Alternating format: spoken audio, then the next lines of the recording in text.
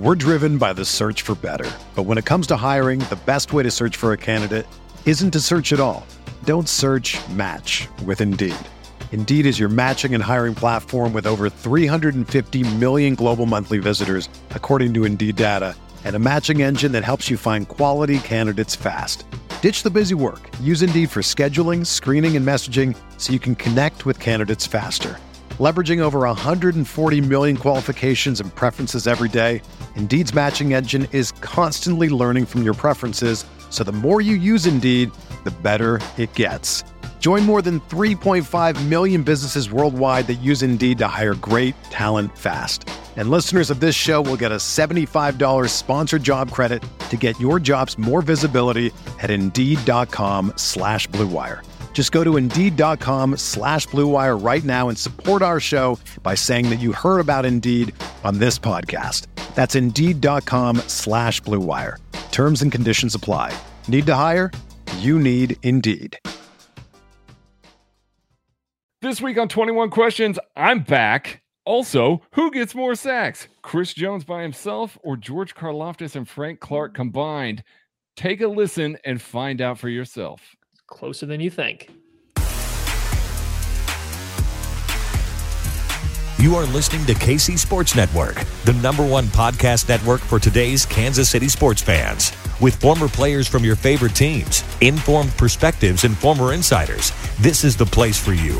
You can find us wherever you listen to podcasts or on our YouTube channel, all over social media, or our morning newsletter, KCSN Daily, dedicated to your Kansas City Chiefs. KC Sports Network is proudly presented by Emprise Bank, your partner in possible.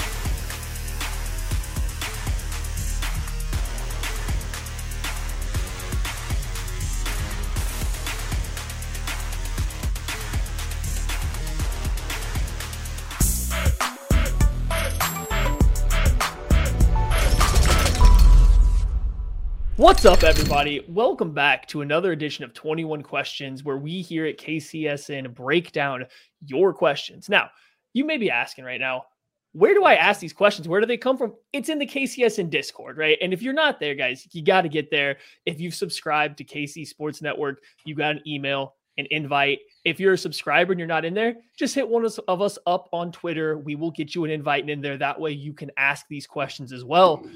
But right now, you're looking at us and you see it right here. This is bigger than Star Wars Episode 1 being made. This is bigger than Gandalf the White returning. The return of the Renaissance man himself. Craig Stout is back from way too long gone in the wilderness, in the mountains, providing infrastructure to people that have not had it before. Craig, buddy, how are you doing? Buddy, there was no work being done by me. I can assure you that there was. That's not what the people say. People are wrong. That's what we have to say about that. No, I've been gone so long that this is the first time that I'm on a 21 Questions featuring Macadoodles as the sponsor for this. And y'all know how much I love Macadoodles. So I love getting to have them rejoin us this year with their brand new Osage Beach, Missouri location. I believe Tucker went there this past weekend. He can vouch that it was fantastic. And they got the Lee's Summit location opening up. So we love Macadoodles. We love that they're stuck with us. And buddy, I love getting to see your face. It's been too long since I've seen your face. I feel sad that I have missed so many of the goings on of KCSN over the past week and a half. We all know how this thing works. I miss a week and a half. I miss all sorts of announcements.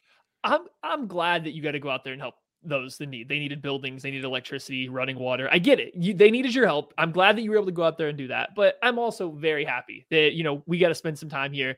It took us a while to get started. There's going to be some catching up with Craig. So we're going to get going on the show first. But the first question we have, I don't assume you were busy. You were busy helping others. You didn't get to listen to this. Last week's 21 Questions. The question was proposed to Tucker and Kent. If Kent and I were to play a game of 21, what would the line be? I got two questions. What would I say? What do you think Tucker said? And what is your line if Kent and I were playing a game with traditional 21 rules? What would you set the line as? He was on the podcast with Kent, right? Yes. Okay, so Tucker's a very nice gentleman. He's very kind. He probably didn't want to make Kent feel bad. So I would guess he set the line at Probably closer than it should be. 3 points. We'll call it 2 or 3 points or something like Boy, that. are you sure you didn't listen? I think he said it exactly. I promise at 3. you I didn't. He said it at 3. He gave me 3. Like I'm -3 in Tucker's world of Kent and I playing 21. Now, Kent asked to set the line in a game of 21 between each other, but that's not fun. You can't set the line on yourselves on a game of 21. You got to do it for somebody else. So you now get to set the line of Kent and I in a game of 21. I mean, listen, I love Kent. Kent can't. Like, he just can't. It ain't happening. Like, 10 plus. Like, we're going double digits on this thing. Kent, come after me. Listen, I'll tell you what, Kent. If I'm setting the line between you and I, Kent, I'm only giving myself 8. So Maddie's the one that's going to win here. Well, I'm giving him that. Goodness. So don't feel bad about that. Oh, this is great. This is exactly what I need, because Kent's adamant. He's adamant that he's got a chance. I just, I told him, unless he turns into Steph Curry and he's for some reason not playing in the NBA, I just told him there's no chance. But so yeah, he wanted us to set the line between us two. We're not going to do that. We spent a lot of time talking basketball the last time. Kent and I started a podcast that was supposed to be about the Chiefs. This one's a little bit more freestyle, so this is okay. I did say that you would be my toughest matchup out of KCSN group. Now, do I think I'd still win? I'm a little confident in myself. Yes. But I did say you would be my most difficult matchup, and I told Kent he'd be light work, and we agree on that. So I know we're right. I'll tell you what.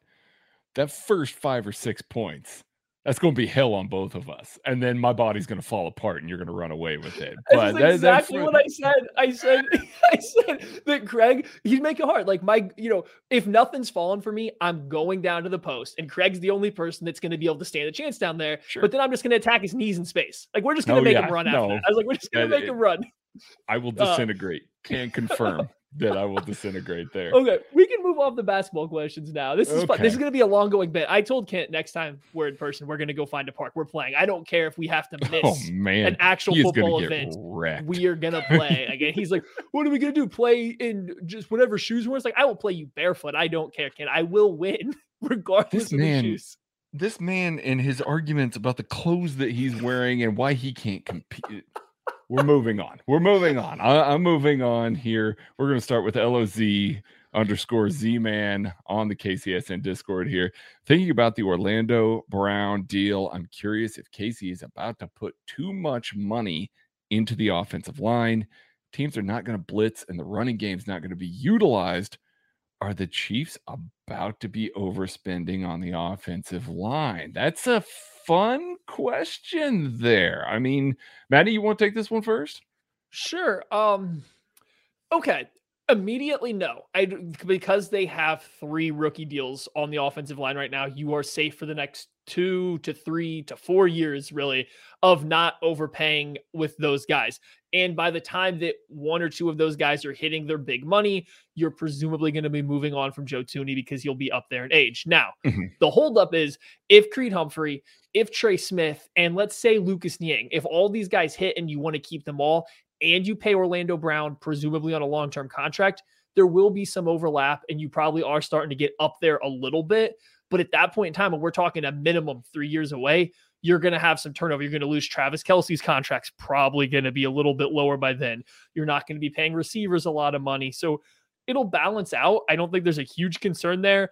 There's something to keep in mind moving forward. If you think you were going to hit on all these offensive linemen, eventually you will have to turn over probably one of those good players if you're going to pay Orlando Brown a ton of money.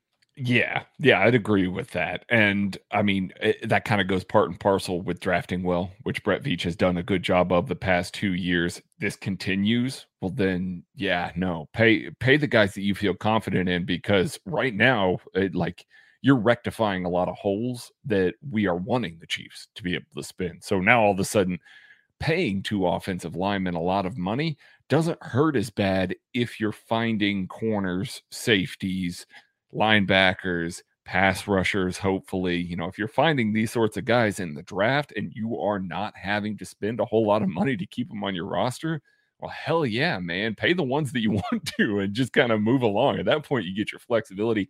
I do really like the element of that. The team's not blitzing Mahomes because he's lethal against the blitz.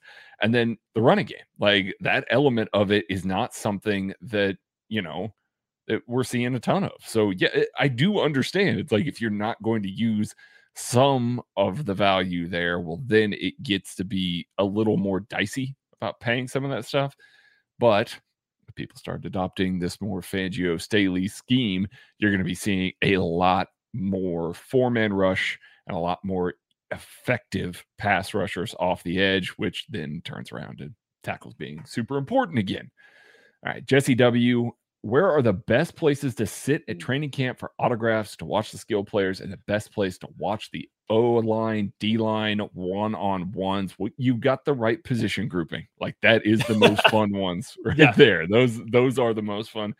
They move those guys around, though. It's not always in one location, unfortunately. That's going to be one of those that you feel out on the day. Luckily, you don't have to pick a spot to sit until, you can kind of get going. If you're like Maddie or I, like, you sit down to start camp and you're kind of hanging out and you're chilling out for a little bit, and then you turn around and you just start walking all over camp to find out where you want to go. We do a lot of moving. We do a lot of movement. So, we move around a lot. You see what you want to see at that point. As far as autographs go, going up the hill, a lot of times they have a dedicated autograph session. You'll kind of see where everybody's congregating along the fence in front of the media tents. But going up the hill, a lot of times people will congregate there, and you'll have some players that come through and sign autographs there. The one tricky part is you'll probably get both of those sets of one-on-ones at the same time. So it's going to be hard to see both. To get the best view of the, wide receiver, cornerback one-on-ones, it's about the 50-yard line, but higher up in the bleachers, because a lot of times they put those on the far field, actually. And that's kind of frustrating. So you can see them a little bit better from the far field, or you could walk over there. Offensive, defensive line one-on-ones, usually at the far end zone. Like, you're going to come in from the same spot every time. They usually do those at the far end zone, but you have plenty of warning that you can get up and walk over there when it's time for that if you want to see it. It's like, just be prepared to move a little bit if you're really interested in seeing what's happening. I know last year when we went, it was a downpour, I think, one of the days. It was just a lot of rain right before or while we were there, and like, not a lot of people wanted to get up and move. And like, if it's a really crowded day, it kind of feels awkward to step around everybody sitting on the bleachers. Just do whatever you feel comfortable with, but I'd say be ready to move, because you got to go where you got to go. Go watch OLDLs, like, seriously. And hopefully Frank is there and vocal. Like, he is one of the most fun players to watch in OLDLs. Like, he really will talk the whole time, and he's fun, and those guys will chirp back. That's where you see a lot of, little mini altercations there. Zeke, if each team in the division were a cocktail drink, what would they be and why? That is a tough one to come up with off the dome, Maddie. I'm going to start with the Chargers. The Chargers are a Bloody Mary. Ooh. Sounds really good and nice and spicy at the beginning, and then you start getting into the middle of it, and you're like, you know what? This is kind of petering out on me. I don't know that I'm going to be able to really finish this as an elite drink. And then by the end of it, you're just like, that was a little too much. It didn't really work for me, even though it sounded good on paper. Okay. That's a good one. This is tricky. The Raiders. A White Russian, because just nobody thinks that's actually a good idea. Just no. Not a good idea. You know it. We know it. Everybody knows it. And you can convince yourself that it might be, but no, you're wrong. The fact that Derek Carr being the face of the White Russians is just, I don't know why that fits so well to me. It just really does fit super well to me. The Broncos, man. I hate to give them something good. I was going to say old fashioned, but I actually like old fashions, and I do not like the Broncos. So, man, they're just a really tough one to kind of pin down here, because I want to pick something aged and just going with the Russell Wilson theme. But man, it's got to be something corny because of Russell Wilson. It's got to be something corny. Man, so a corn-based whiskey, something that nobody's really enjoying there. It's very cheap. It's It's not cheap. It's just corn kernels soaked in whiskey is really all that it is. There you go. Love it. Love it. We call it the Wilson around here. we actually call it the unlimited. Mr. Unlimited. Grayson asks, who gets more sacks, Chris Jones or George Karlaftis and Frank Clark combined, Maddie? I don't like this. Chris Jones, outside of 1 year, has not put up ludicrous sack numbers. You would assume with the way his sack production has fallen that two players, the next best two pass rushers on his team, should almost always have more sacks than him for the majority of the numbers that he has put up. I don't know if that has happened, despite the fact that it should. This would probably be as good of a year as any. I just don't know what we're getting out of Frank Clark. Like his latest picture on Instagram, he looks good. He looks a little bit bigger. He looks like he's in really good shape. He looks dense. Like he doesn't just look thick. He looks dense, which is good. But what is he going to get on the field? What is George Karlaftis going to do if he's operating as a true defensive end 1 or a 2, or even a little bit of a defensive end 1 because Frank Clark's not given enough juice? What can we really anticipate his production to be? I think you're kind of looking at, if this is to be happen, George and Frank both have about 5 apiece, maybe 6 for Frank, 4 for Karlaftis, and they barely edge out Chris Jones. The thing is, though, if Frank Clark and George Karlaftis start putting up numbers like that, I think that only helps Chris Jones get more as well. So I'm going to lean towards Chris Jones. I just don't know if the number is going to be that impressive, though. I think it's going to be Frank and George. I think it will be close. I think that Chris is going to have a good year playing defensive tackle all year long. He's not going to be asked to kind of rotate out there at defensive end like he was last year. So I think that he's going to have a good year. I just think, like Maddie said, I think Frank looks good. It's obviously, he's got sobriety that he's dealing with. I was the tag that was on there, 4 months, no liquor, good for the man. That's awesome. We'll see how that translates to the field. I hope it does. And I think that if you see Frank look good and you see Chris look good in a similar way, I think you're going to see George get one-on-ones all game long. And I can see him finishing some games, just that motor, that power, what we talked about with Karlaftis since he was drafted, basically. I can see him getting some cleanup stuff late in games as teams are trying to play catch up with the Chiefs a little bit. So I'm going to go with the 2 edges over the interior defensive lineman. ABKC, if we are to believe the hype, could MVS outperform or outproduce Davante Adams this year? No. I don't think so. I don't think that there's a chance. I know that Davante Adams probably going to take a small step back in that regard with the Raiders, but I just think that they're going to funnel their offense through him. They are, and Davante Adams is a top 1 receiver. Like MVS, I think we're high on him. I think we think that he's going to be pretty good for the Chiefs this season. But no, I don't think that there's any chance that he catches Davante Adams short of injury. No. Yeah, no chance. Yeah, no chance.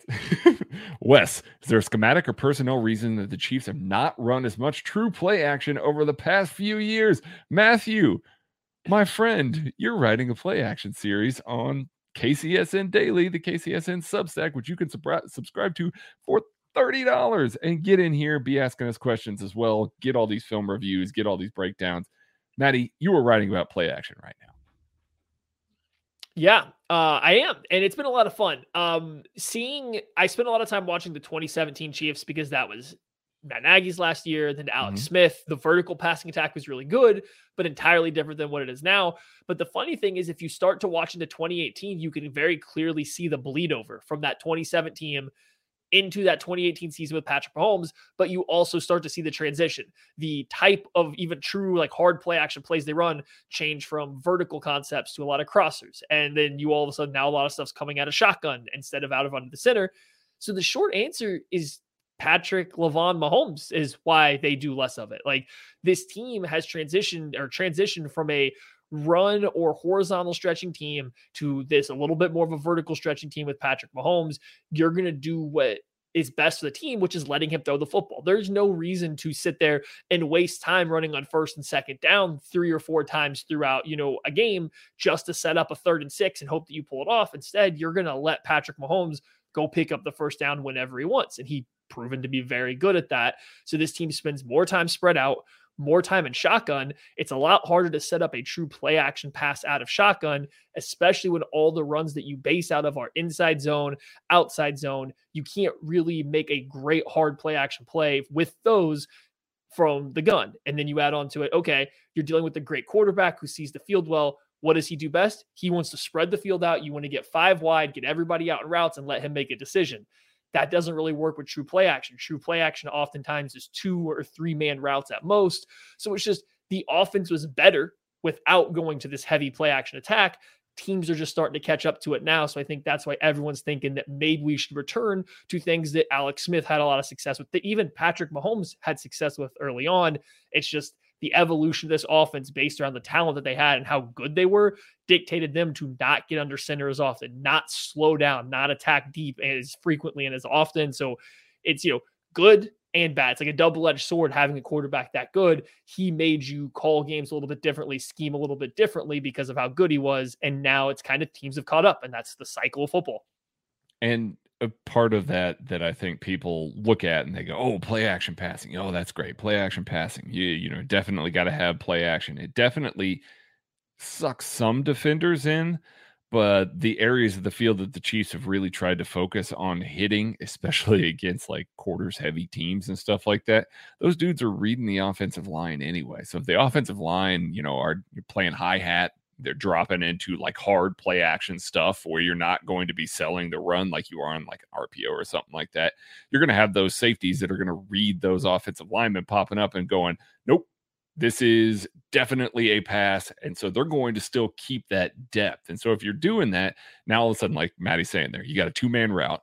You're not fooling the safeties anymore because all these teams are playing this too high stuff, playing these flat-footed reads and stuff like that instead of, trying to fit the run with their safeties. And now you're taking a longer time to develop some of this stuff against some of these 4-man rushes. So now you're just not really playing to the strengths of the way that defenses play against the Chiefs offense right now. Now, the way to counter all that is to hand the damn ball off. Like you just hand the ball off, and now all of a sudden you get safeties that start trying to key on that stuff. Stop reading the offensive line as much because the Chiefs will be running into light boxes and things like that. Then you can start playing off of that with some hard play action, take your shots there. But I think that's why we haven't seen as much of it, because they haven't been leaning on the run. And frankly, they really didn't have the offensive line to do it until last year. And then they didn't do it anyway. So, all right, Lee 87. Who would you trade between Maddie, Craig, and Kent for Joel, Alex, or Kaiser, the Royals Farm Report guys, for 1 year? Who would you trade for whom? And then he adds, I'll just add that I only bought the year subscription to be able to ask questions. Good for you, Lee. I am trading myself for Joel because I witnessed what that looked like on NFL draft weekend. The way these guys bonded, these 3 guys bonded, was just wonderful. And I know nothing about the Royals, so I could just go over there. I know Josh personally, so I can just run over there and just completely wreck that podcast with no baseball takes whatsoever. I think it would be pretty entertaining for me to bounce over there. I mean, that sounds like the most entertaining route. I was thinking that we should just send Kent off for his one true love, the Royals, and just take back whoever wants to come. Like, we'll send Kent off to talk Royals. We don't talk about baseball over here. We'll let Kent scratch his itch for the next year, talking about that lovely, lovely baseball team that is doing great things right now. And then he can come back and he'll have a new appreciation for the Kansas City Chiefs. That's what it is. We got to send him away to make his heart grow fonder for the Chiefs. That's what it is. B Higgs 55 with the reveal of the Texas New Red helmet. We got to know what alternate helmet you would like to see Kansas City add. He also adds, feel free to discuss full alternate uniform options, of course. Well, me and Maddie being the resident youths on this podcast, as I always say, as we always have commented, I think we are the 2 that are most open to like drastic shifts in uniforms for sure. Any sports franchise, not just the Chiefs. Like, yeah, the only jersey that's safe in the entire world to me is Penn State's, and I don't even know why. It's not like other teams don't do the same thing, but like Penn State can stay the same, but everybody else everywhere, change it up. Mm-hmm. please. So we're open for drastic stuff. I saw the Bengals announce their white helmets, their all white tiger stuff. That looks awesome to me. And I'm not even a giant fan of the Chiefs white on whites, but I really like the white helmet. I really like all that stuff. I'm open to the old Dallas Texans helmets every once in a while. I thought those were cool when the Chiefs wore them a few years back as an alternate. Like, I'm not really all that picky. Just hit me with alternates. I am completely on board with them. I get for merchandising purposes, I guess it's probably a pain in the butt. Like, I get it, but I don't need them. Like, I don't want the Chiefs to change just for like all the time. Like, if they want to get an entirely new uniform, cool. I'm okay with it. Like, I like some updated uniforms. Some I think are garbage, but I like them trying. But like, if you want to go Oregon Ducks on it and literally have like 16, 17 different uniforms for you, sure, have at it. Some are going to be good. Some are going to be bad. Some are going to be but who cares? Like, it's something fresh. It's something new like that. I find that far more exciting than having the same thing. I don't have an attachment to the Chiefs specific jersey. I like the white on whites the best, but I'm not going to be punching air if they wear the red on red, or if they wear red and white, or white and red, or whatever else they do. Just whatever you do. The one thing I ask is no yellow jersey, no yellow helmet, and please do not mix even amounts of red and yellow, because then it will always look like Ronald McDonald. There's no way it will not look like Ronald McDonald if it is even red and yellow, but no, just yellow doesn't need to be there. Yellow is an accent color. Come on. Mm-hmm. The only team in the world that pulls off yellow as a primary color well is Borussia Dortmund in Germany. Absolutely. It's yellow and black. They're the only team that pulls it off well. I think the Lakers are good too. Like, the Lakers are showing, but it's like a goldish. Okay. So I may have blanked on the Lakers. The Lakers can get away with it. They've had it forever. That's it. Don't make a pivot to yellow in the year of our Lord 2022 Who do you think you here. Are mustard? Come on. Yeah, just don't do that at all. So, all right. Mike Denny, how many snaps and at what pressure rate do you want to see from Malik Herring and Joshua Kaindoh for you to be comfortable without Bob Quinn, Maddie? I'm processing it. Be realistic.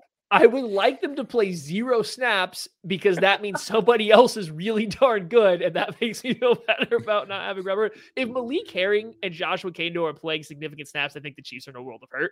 I get Kaindoh earning some more based on just the raw athleticism, not getting to see much of him last year, but he was also a healthy scratch for a reason. So, like, I'm not putting my eggs in that basket, but if you want to tell me he's earned some snaps, okay, fine.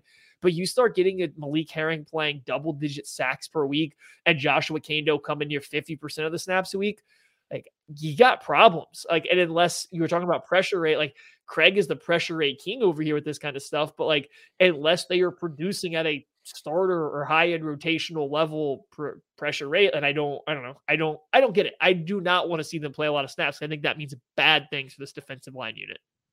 I mean, yeah, if they're running up around the 12-13% mark, even if they're just playing on passing downs, like, give me that. Like, we were cool with bringing back Taco Charlton when he had, like an 18-19% pressure rate, but it was on just the very minimal snaps and it was only on passing downs. That's fine. We got room for a pass rush specialist, but Robert Quinn's a little bit more than that. I don't think that it's going to be just sacks with Quinn. He's bringing more to the table. The run defense is very good. It really is. So you're going to get more there. Jesse W., I hear that we will have a lot of cap space next offseason. Maddie's favorite talk, cap talk. Do you guys see there being any true top-tier edge rushers available for the Chiefs to spend on next year? We've been talking about this a little bit. I think the guys that are going to be available are largely too old from what we've seen from, Brett Veach. He's definitely got a type. If they were going to spend on a top tier edge rusher, there were more available this offseason, and they could have cleared the space a lot of different ways. They didn't touch Patrick Mahomes' contract this year at all. And it's going to be fine. Like, it frees up some money down the road. It's not like it's a bad thing that they didn't touch it, but if they truly wanted to play in that market, they absolutely could have. So no, I don't see a lot of those guys getting out. I don't see the guys that are potentially going to be available aren't leaving the teams. that they're coming from. You're not going to see a Bosa hit the market or anything like that. It's just not going to happen. Those guys are going to stay put. So I think that if the Chiefs are going to play in the edge market, they're going to play in a mid-tier market for a guy that's around 26, 27, 28. It's had a couple good seasons. Maybe a trade. Maybe they find a guy that they can trade for that a team is, largely trying to sell, trying to free up some assets. They can go with a guy there that maybe is a little more established, but nearing the tail end of his contract. But, maybe like a Bob Quinn or something like that. I don't know. Just to throw a name out there. The only guys I think that even here come close to being like hot commodities that you might see, Bradley Chubb. I don't know if Denver's going to let him go or not. I don't know how that situation's going. He probably shouldn't, given that there are other edge rushers, Randy Gregory, but Bradley Chubb set to be an unrestricted free agent. He's still going to be under 28, be 27 years old next year. So we'll see how that goes. And then Marcus Davenport is maybe finally going to get away from the Saints. Same thing. I think he's going to be 27-ish around that time. I don't think either guy are elite pass rushers, though. So, I don't know if they fit in. They're somewhere between mid-tier and probably elite pass rushers in terms of their pay. So, those are the two guys to keep your eye on. Yannick Ngakoue is going to be a little bit older, but, he's still good. He doesn't fit the Chiefs and Steve Spagnuolo's mold. At all. And he's terrible versus the run, but he's going to be a free agent. It's that's it. It's not a strong edge rusher free agency class. So, unfortunately, what are you going to spend it on? It's never going to be either. It's never going to be a good edge rusher. No. See, that's one of those things. I mean, just a little detour here. It kind of goes part and parcel with the left tackle discussion. Great left tackles don't hit the free agency market. And when they do, the team that wants to keep them usually tries to keep them, a la Trent Williams. They tend to be older guys. It doesn't tend to make it to where young guys that are good, and not even elite, but even good, don't hit the free agency market very often at those positions right there, because they're hard to find. You strike out in the draft a lot trying to draft those types of guys. And the guys that are good, you just cling to them for dear life until their production falls off, because you don't want to deal with trying to replace them, trying to find another guy that can rush the passer or protect the passer. No. We're driven by the search for better. But when it comes to hiring, the best way to search for a candidate isn't to search at all. Don't search, match with Indeed.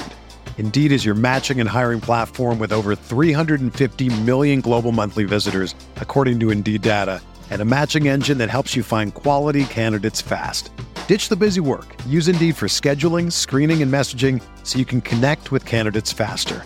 Leveraging over 140 million qualifications and preferences every day, Indeed's matching engine is constantly learning from your preferences, so the more you use Indeed, the better it gets. Join more than 3.5 million businesses worldwide that use Indeed to hire great talent fast. And listeners of this show will get a $75 sponsored job credit to get your jobs more visibility at Indeed.com/Blue Wire. Just go to Indeed.com/Blue Wire right now and support our show by saying that you heard about Indeed on this podcast. That's Indeed.com/Blue Wire. Terms and conditions apply. Need to hire? You need Indeed. Hey, it's Kaylee Cuoco for Priceline. Ready to go to your happy place for a happy price? Well, why didn't you say so? Just download the Priceline app right now and save up to 60% on hotels. So whether it's Cousin Kevin's Kazoo Concert in Kansas City, go Kevin, or Becky's Bachelorette Bash in Bermuda, you never have to miss a trip ever again. So download the Priceline app today. Your savings are waiting. Go to your happy place for a happy price. Go to your happy price, Priceline. K Gumminger and a little bit Dylan 26. How much did you miss us? I missed you guys so damn much. I turned my phone off completely. I had no real contact with anybody for 99%. Maddie can confirm. I was just blank. I was off the grid. In fact, I told you he was bringing civilization to people who didn't have it. No, but So I didn't get to hear the Chiefs news and things like that, NFL news, while it was happening very much. Me either. But that was a choice.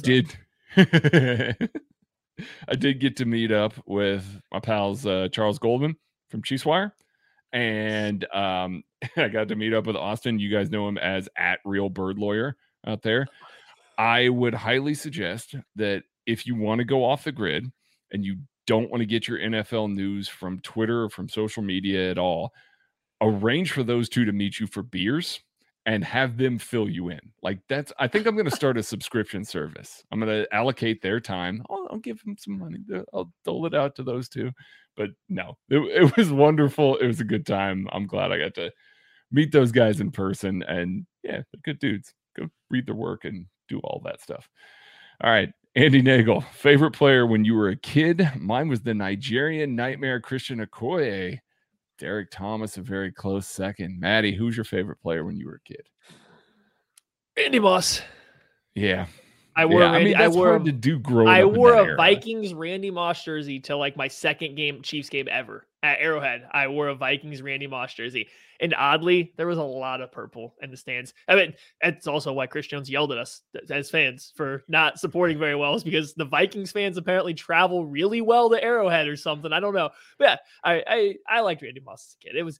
He was like, I'm sure there was more favorites before that. Like, like my dad was a big Jerry Rice fan just growing up at that time. So I liked him. There's various guys throughout. Like Randy Moss was the first guy that I was like, oh my God, this guy's the greatest thing ever. I'm going to be he's my favorite player, bar none. So. I mean, yeah, I grew up with Okoye. I was, right in the sweet spot when Montana got traded to the Chiefs to like really go head over heels for Montana and that, that offense and everything like that. That was a hell of a lot of fun. Marcus Allen, that was a lot of fun as well. I was potentially the world's biggest Bo Jackson fan, but even I knew that it wasn't right to cheer for him when he switched sports. So I got to just stick with him during baseball and then not go with him during football, or else he probably would be the guy up there. See here. Will Travis Kelce have over or under 1,200 yards without Tyreek Hill? I'm going over. I really am. I'm going over. Listen, Travis Kelce has been one of the main focal points for the Chiefs offense since ever. And the man just puts up yards over and over and over again. It doesn't matter how much teams try and take away different guys and stuff like that. Yeah, they're playing too high because Tyreek's on the field. They're still going to play too high because Patrick Mahomes is the quarterback. Like, it's going to happen still. Travis Kelce's still going to have some room to operate. He's also going to have other guys in that intermediate area, so teams can't just close on him, double team him as easily. So I think you're going to see Travis Kelce continue that streak. He looks great. He's having a good time this offseason, but he genuinely looks great. He looks like he's really taking care of his body. I think we're going to see another great Travis Kelce here. And the target share, his is definitely not going down. If anything, it's going up. So with that being the case, yeah, over 1,200. Yeah, 3 out of the last 4 years, he's surpassed 1,200 yards. I know they've all been with Tyreek, but at certain points, Tyreek's missed a little bit of time. There's been other stuff. So I'm gonna also say I think it's over. I think they might have to force feed him a few more targets this year and specific spots too, which is going to help his case. Yeah, he's going to receive more attention, but I think at some point in time, the Chiefs Andy Reid will find a way to stretch defenses enough vertically that you're not going to be able to completely sell out on stopping Travis Kelce without getting beat by the long ball. So the efficiency, might be a little bit lower. He might see his most targets that he's had during, this Mahomes stretch. But I think he'll get enough targets to get over 1,200 yards again. Yeah. All right, Nick. Knowing how the Orlando Brown contract situation is playing out, do you grade that trade and this year's free agency differently? What about the draft? Should they have taken a tackle in round 2? It seemed like maybe they could have squeezed one in. Rounds 2, 3 seemed a little bit more like luxury picks position-wise. Maddie? What's your take on this? I know you've already talked a little bit about Orlando Brown this week, but I'll let you drop yours in there, however bridge they may be, and I can give mine. So the offseason, I guess it's kind of tricky because you could almost say the Chiefs maybe foresaw something like this happening, and that's why they couldn't play in this veteran defensive end free agency market. I mean, Brett Veach came out and said Tyreek Hill was what was holding that back, but what if it's this Orlando Brown thing? You look at them right now, they have $11 million in cap space, if I am reading this correctly. That's not enough to sign Von Miller. That's not enough to sign Chandler Jones. Could they have moved stuff around to make it work? Probably, but they didn't want to do that. So like, if they knew this was going to happen, that does probably alter things they did. And who's to say that it didn't already? As far as the draft goes, like, yeah, I think you could have worked one in there. Like, I think if you wanted to go chasing an offensive tackle, taking a tackle instead of Brian Cook, who might end up still being a great safety, it was 100% an option. But were you really going to draft a much better, especially better on day one offensive tackle than Darian Kennard that you already got on day 3? I don't know. We talked about it. Left tackles are hard to find. Good ones, especially ones that Andy Reid and Andy Heck like, that are big, long, can have some level of movement skills. Those guys don't go at the end of the second round very often unless they're bad football players, right? So yeah. I don't know if there was really much of an option to do anything differently than they did.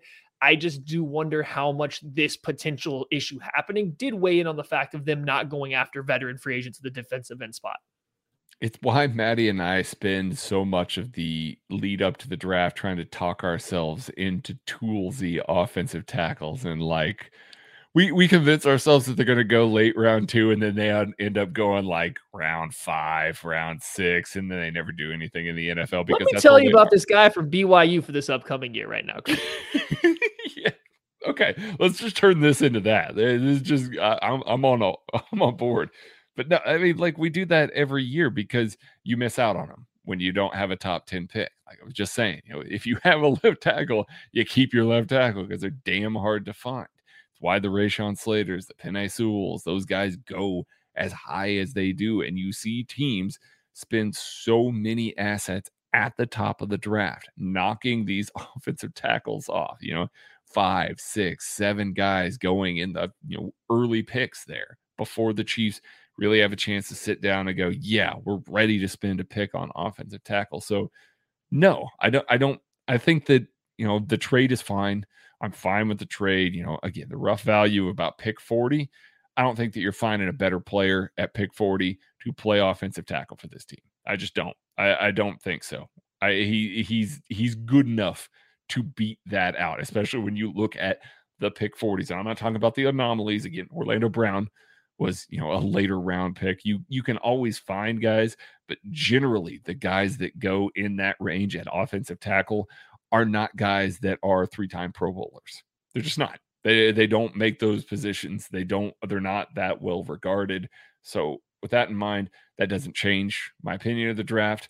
Now, if you wanted to take more stabs at offensive tackle, by all means, I think you're in a luxury position. Now, if you've got guys that you feel confident enough in on the outside, always build that depth, because when you do find one of those guys, you can ease them into that position. You don't have to rely on them immediately. And that is, other than a good backup quarterback, is the most, important backup position in the NFL. Is the single biggest thing that can wreck your team, is to have your offensive tackles get hurt, as the Chiefs are very well aware of. So yeah, if they didn't do it, that obviously means they didn't feel super confident in what was on the board round 2, round 3. Trent G, after hearing Justin Reid talk about our offense on Good Morning Football, how pumped are you for the season to start? That man's very excited about this team, despite not seeing them in pads yet, or really any advanced concepts. We know Andy Reid works on some stuff, doesn't really drill down into a whole bunch of stuff.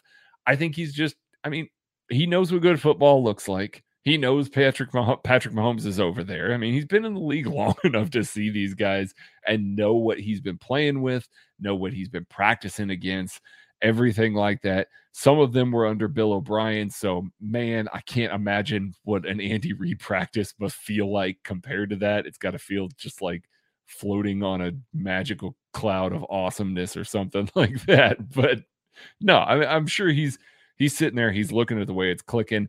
I'm excited for it too. I'm excited to see how this is going to look. But yeah, it gets me more hyped because I genuinely enjoy Justin Reid. And if he's excited about it, well, hell yeah, I'm excited about it too. It's definitely what you want to hear, right? Like, there's nothing bad. Like, I can't say anything poorly about it. I'm waiting for the Pats. Let's see what happens with the Pats. Let's see what happens when preseason gets here, right? Like, what's he gonna do? Go out there and say that it's not looking so great, that they're going through a big learning curve. Like, they don't look sharp, Bob. There's not a lot else he can say, but yeah, he did seem genuinely excited about it, and he's probably happy to not have to be playing this team again, because that hasn't always gone well for the Texans. So, like, I get it. I get why he's a little amped, and then I get in the situation he kind of had to say those things. So it's good. Yes, I'm not going to overreact to it, at this point in time, though. Casey from KC, this is kind of a question here, but it's also kind of a natural Macadoodles ad that the man put in there. Stop by the Macadoodles. Hashtag ad. Stop by the Macadoodles in Springfield off of 360 driving back to DFW today. Great first visit. Look up Alex in the wine department if you go to that location. Everybody there is great. Everybody at every Macadoodles is great. He asks, have you tried Peach Crown Royal yet? I have not. I've had a few peach whiskeys. I am very fond of it. I know that Tucker, our producer, I can see him right down there at the bottom of my screen. Y'all can't, but I can see him right now. Just took a nice big swig off of a drink that he made. I'm pretty sure Tucker's working on like his 13th bottle of Crown Royal Peach over the past week and a half at this point in time. And I know he got them from Macadoodles. So just true. Symbiotic relationship there. It's wonderful. Late Tony 44. How much is everyone overreacting to the Brown news? I mean, there's Listen, it's a non-story until he holds out. Like, I'm just gonna put it that. If he the tag, if he doesn't play, if he signs a long-term extension, who cares? He's playing for the Chiefs this year. And then if he starts to hold out, then if he starts to hold out in training camp, it becomes worth talking about now. And then if he starts to hold out and miss preseason games or real games, then okay, then it's a problem that you actually have to deal with. But until then, like, if it just plays out with him playing on the tag, it's a zero issue. So nobody should be worrying about it. I would 100% agree, as long as he doesn't hold out into the season. Eric Berry held out until August 28th on the franchise tag. Man did not want to play on the franchise tag. Let the Chiefs know it. I remember the discourse around that being the franchise just needed to suck it up and pay him. This is what they have to deal with now. Now Orlando Brown Jr. might have the same thing, and it's a polar opposite thing. I understand the why. Don't get me wrong. I understand the why with EV and all of that, but he held out that entire preseason and then walked into the season and was a first-team All-Pro. Like, I mean, these guys have been around. They know how to do things.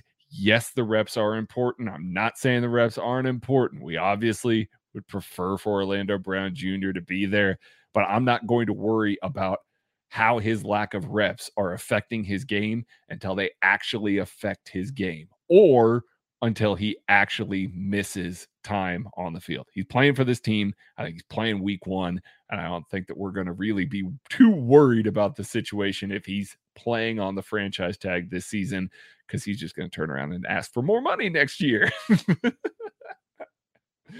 All right. Corey Peter, this was the Matrix. Whose residual self-image would the KCSN bot represent? And then he said, hashtag Craig is the one. It's probably me, because I set the bot up and then I just kind of let it run. The bot in the Discord that greets everybody and posts all the podcasts and everything like that. But honestly, at this point, it's probably better suited to be Tucker. My man, it's 1,000% 100% Tucker, but only it has to be wearing the sunglasses that he was wearing in Vegas after you and I left. You and I weren't there, but he's got to be wearing those very specific round sunglasses that were way too small for his face. And that is what it is. Is he carrying the yard of daiquiri around? Is that part of the KCSN? Yes, because that's what he uses to get everybody. He just swings it like a baseball bat.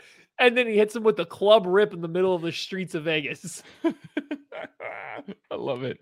Absolutely love it. That poor kid at the M&M store did not see the spin move coming. He did not. Man's still picking up his ankles off the M&M store floor. Casey for Casey asks a football question here. How many catches / receiving yards will tight end 2 have this year? And then total yardage by running backs this year. Maddie, I mean, we can talk about that a little bit, but we talked about it also a little bit in the Discord today. about the types of guys that are, you're keeping on the roster spots. We talked a little bit about running backs, everything. Again, get in the Discord. You can have these sorts of conversations with everybody here.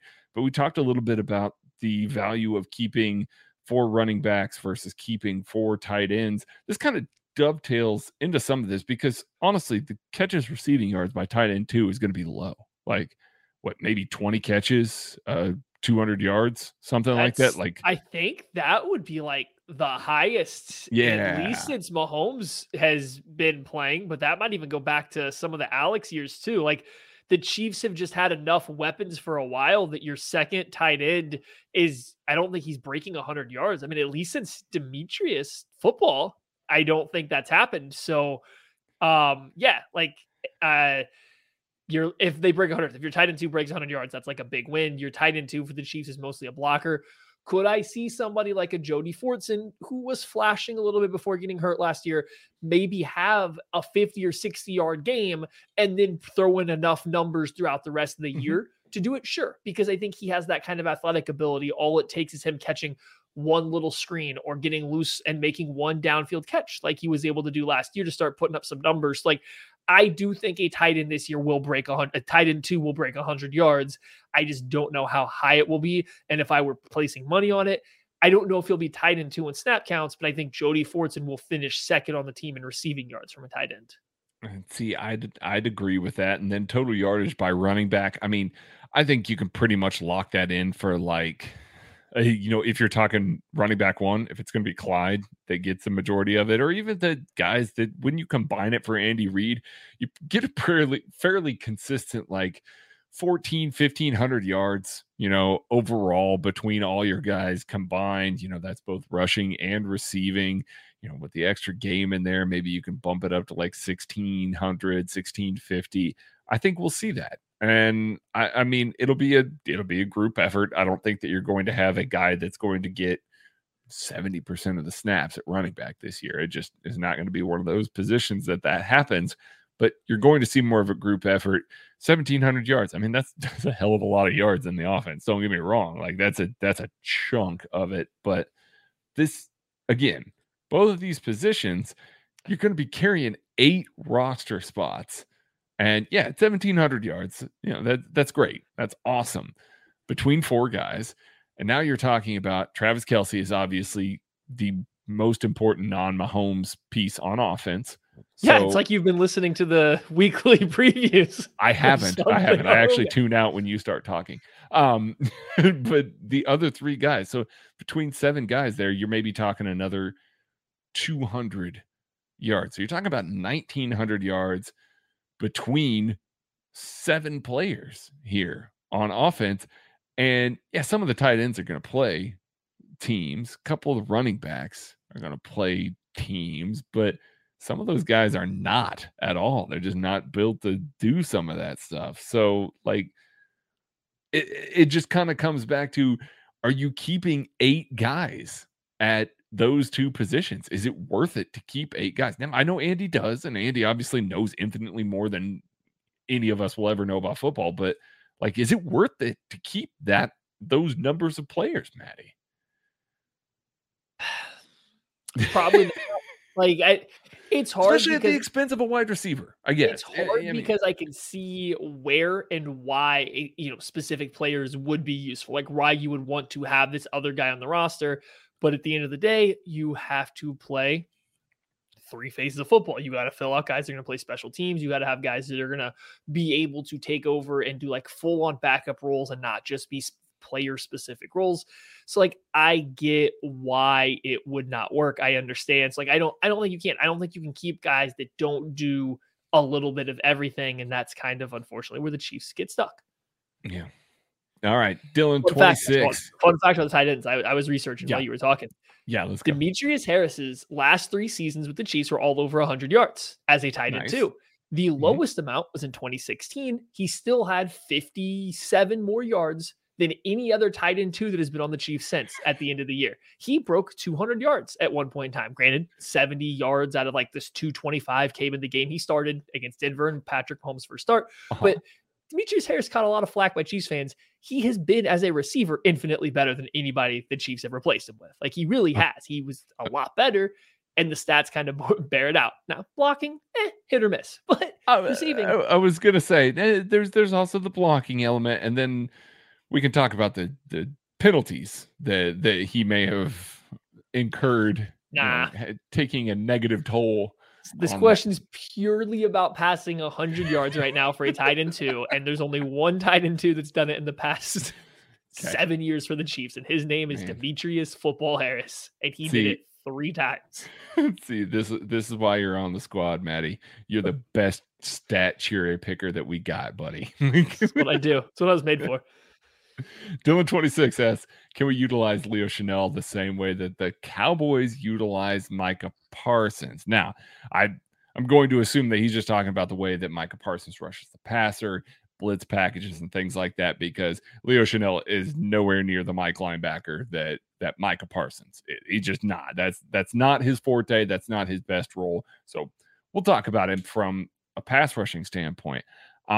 He's not as bendy as Micah Parsons. Micah Parsons is a freak bender, but utilizing him in that way, lining him up over the A gap, lining him up, on the line of scrimmage and having him loop over the top of some of these rushers, basically being like, the looper on a TE stunt or something like that as an on the line rusher. Yes, absolutely. He could do that. He's got the athletic ability. He's got the closing speed. He can basically peel around some of that. It doesn't really matter that he's not as bendy. You're not asking him to line up and just say, hey, I'm going to beat this offensive tackle. You're using him creatively to win with his athletic traits in small spaces. And when you can beat those bigger guys in those small spaces, get quick pressure, you get quick hits on the quarterback. I can definitely see Spagnuolo getting really excited about using him on the line of scrimmage, a la how he used Reggie Ragland in the dime when they would, bring in 3 defensive linemen. They'd stick Reggie on the line and have him just kind of line up all over, A and B gaps and have him rushing from the interior. It was effective with Reggie. It's going to be even more effective with Leo. Yeah, I think it would be the smart way. It's the way you're going to get the most out of him, moving him around. I think Craig kind of nailed it, though. He's a very good blitzer.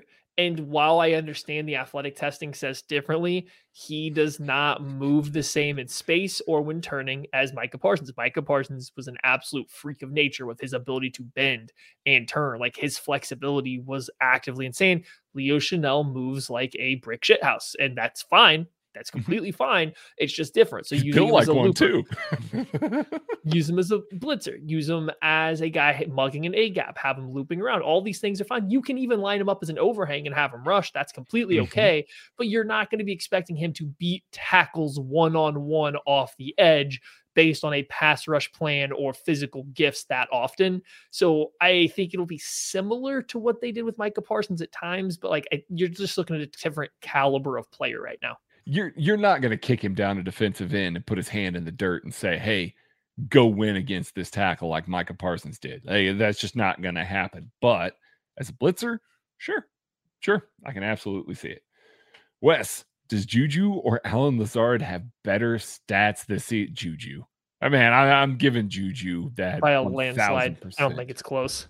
Yeah, I get that Allen Lazard is going to be a featured player for the Green Bay Packers. Probably, maybe. I don't know.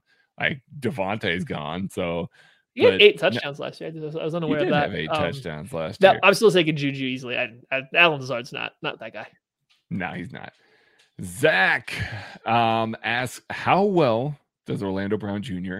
perform as an outside zone run blocker? Thanks. I will hang up and listen. Part of this conversation was about, tailoring the scheme to the player versus tailoring the player to the scheme, and how Andy Heck asks guys to do this. But Orlando Brown Jr. is actually pretty awesome as an outside zone run blocker. It's not like you're thinking of him where you're going, hey, this guy's got to pull out into space and he's got to go find, heat sink guys at, second and third level. A lot of times with the way that NFL defenses are playing right now and aligning, because they don't like to put the tight end outside of Orlando Brown Jr., if they're running to the play side there, they're probably going to have him covered up by a blocker. They have him covered up by a blocker. he's got to do a base block. All he's got to do is get his hands to the outside, which he's got really long levers. He's able to get his hands to the outside shoulder there and wait for Joe Thuney to come along and knock the blocker on his ass. And then Orlando Brown Jr. can kind of cut off the pathway. He's such a large human being with a wide wingspan. He can cut off the pathway of the Mike linebacker or whoever that's coming across. You've got a nice avenue to run behind, Orlando Brown Jr. as an outside zone run blocker. Now, are you going to ask him to be a pulling tackle coming all the way across the backside and seeking somebody out? No, that's not his strength, if that's what you're looking for there. But he can absolutely support an outside zone run blocking scheme, especially since they don't need to put the tight end to his side to really get displacement over there.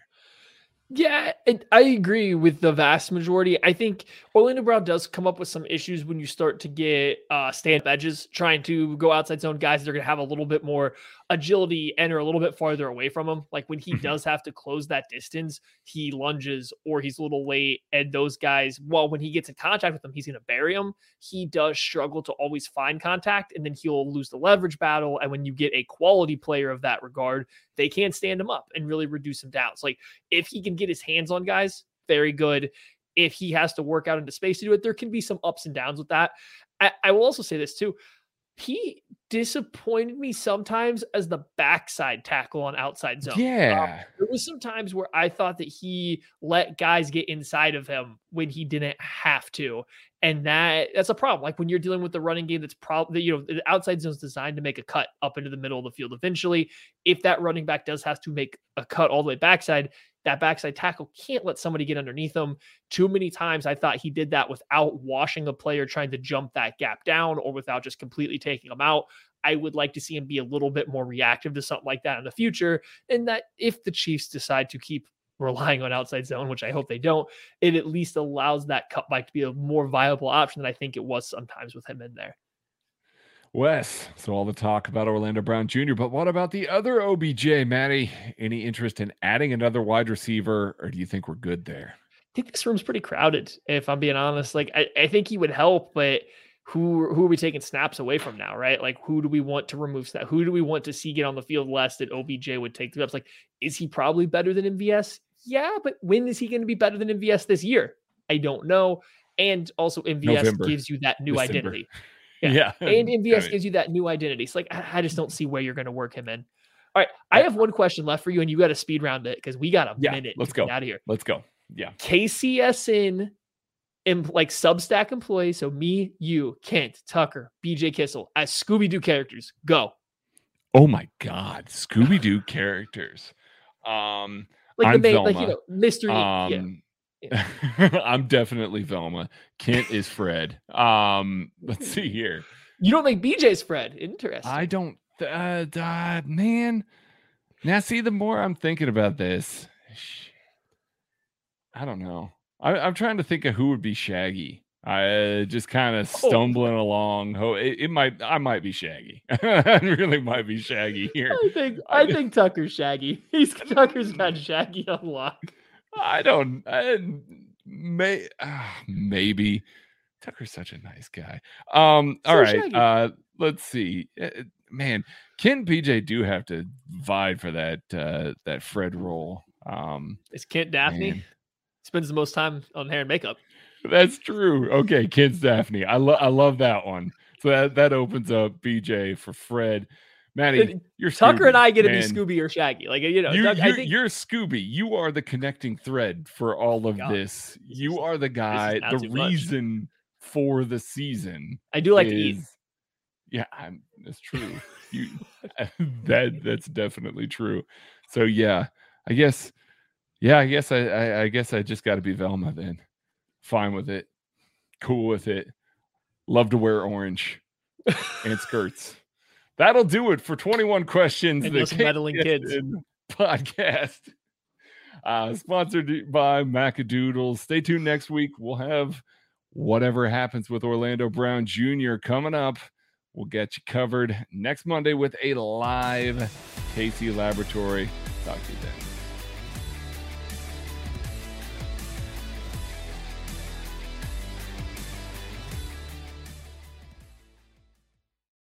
It's happening daily. We're being conned by the institutions we used to trust. The mainstream media is distracting us with meaningless headlines instead of focusing on the harsh realities facing American families. Time is short before something big happens, and that's why so many folks are preparing. They're becoming self-reliant by investing in emergency food storage from My Patriot Supply. Go to MyPatriotSupply.com and secure 4-week emergency food kits for each member of your family. Each kit contains tasty breakfasts, lunches, and dinners, averaging over 2,000 calories per day. Save $50 on each 4-week food kit you purchase. Plus, get free shipping on Ready Hour 4-week emergency food kits. You're not ready if it's not Ready Hour Foods. At My Patriot Supply, you can also get solar power generators, water filtration units, heirloom seeds, and survival gear. Order by 3 p.m. and your unmarked boxes ship the same day. Shop MyPatriotSupply.com today. MyPatriotSupply.com.